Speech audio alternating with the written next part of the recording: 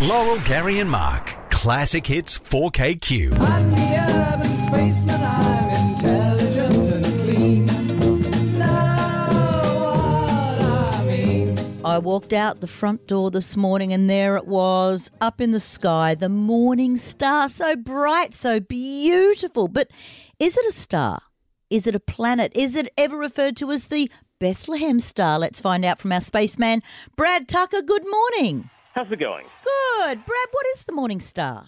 Yeah, so the morning star is Venus.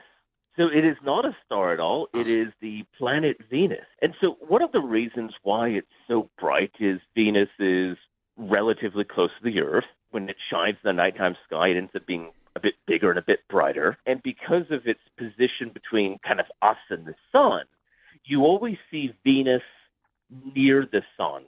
So wherever the sun is kind of moving around, you kind of see Venus when it's visible in our sky there. So Venus can both be the morning star and the evening star depending on the time of the year.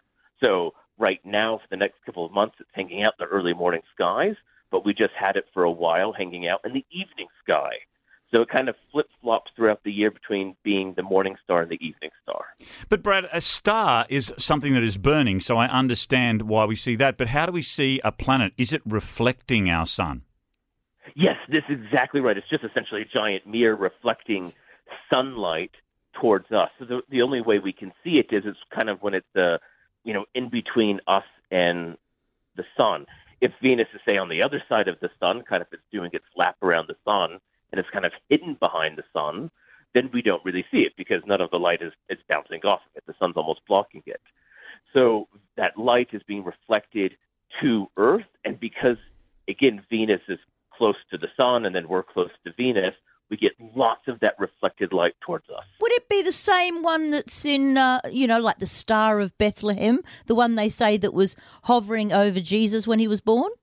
So a lot of people have actually tried to figure out what was potentially the Star of Bethlehem. They don't think it was Venus. A lot of the people at the time actually knew a lot about astronomy because that was very good for mapping positions and stars and timing, essentially. It was a calendar system. What they think it could have been is what we call a conjunction, where two or three stars get really close together, and to the naked eye, they almost appear to be at the same spot, because then they kind of become super bright.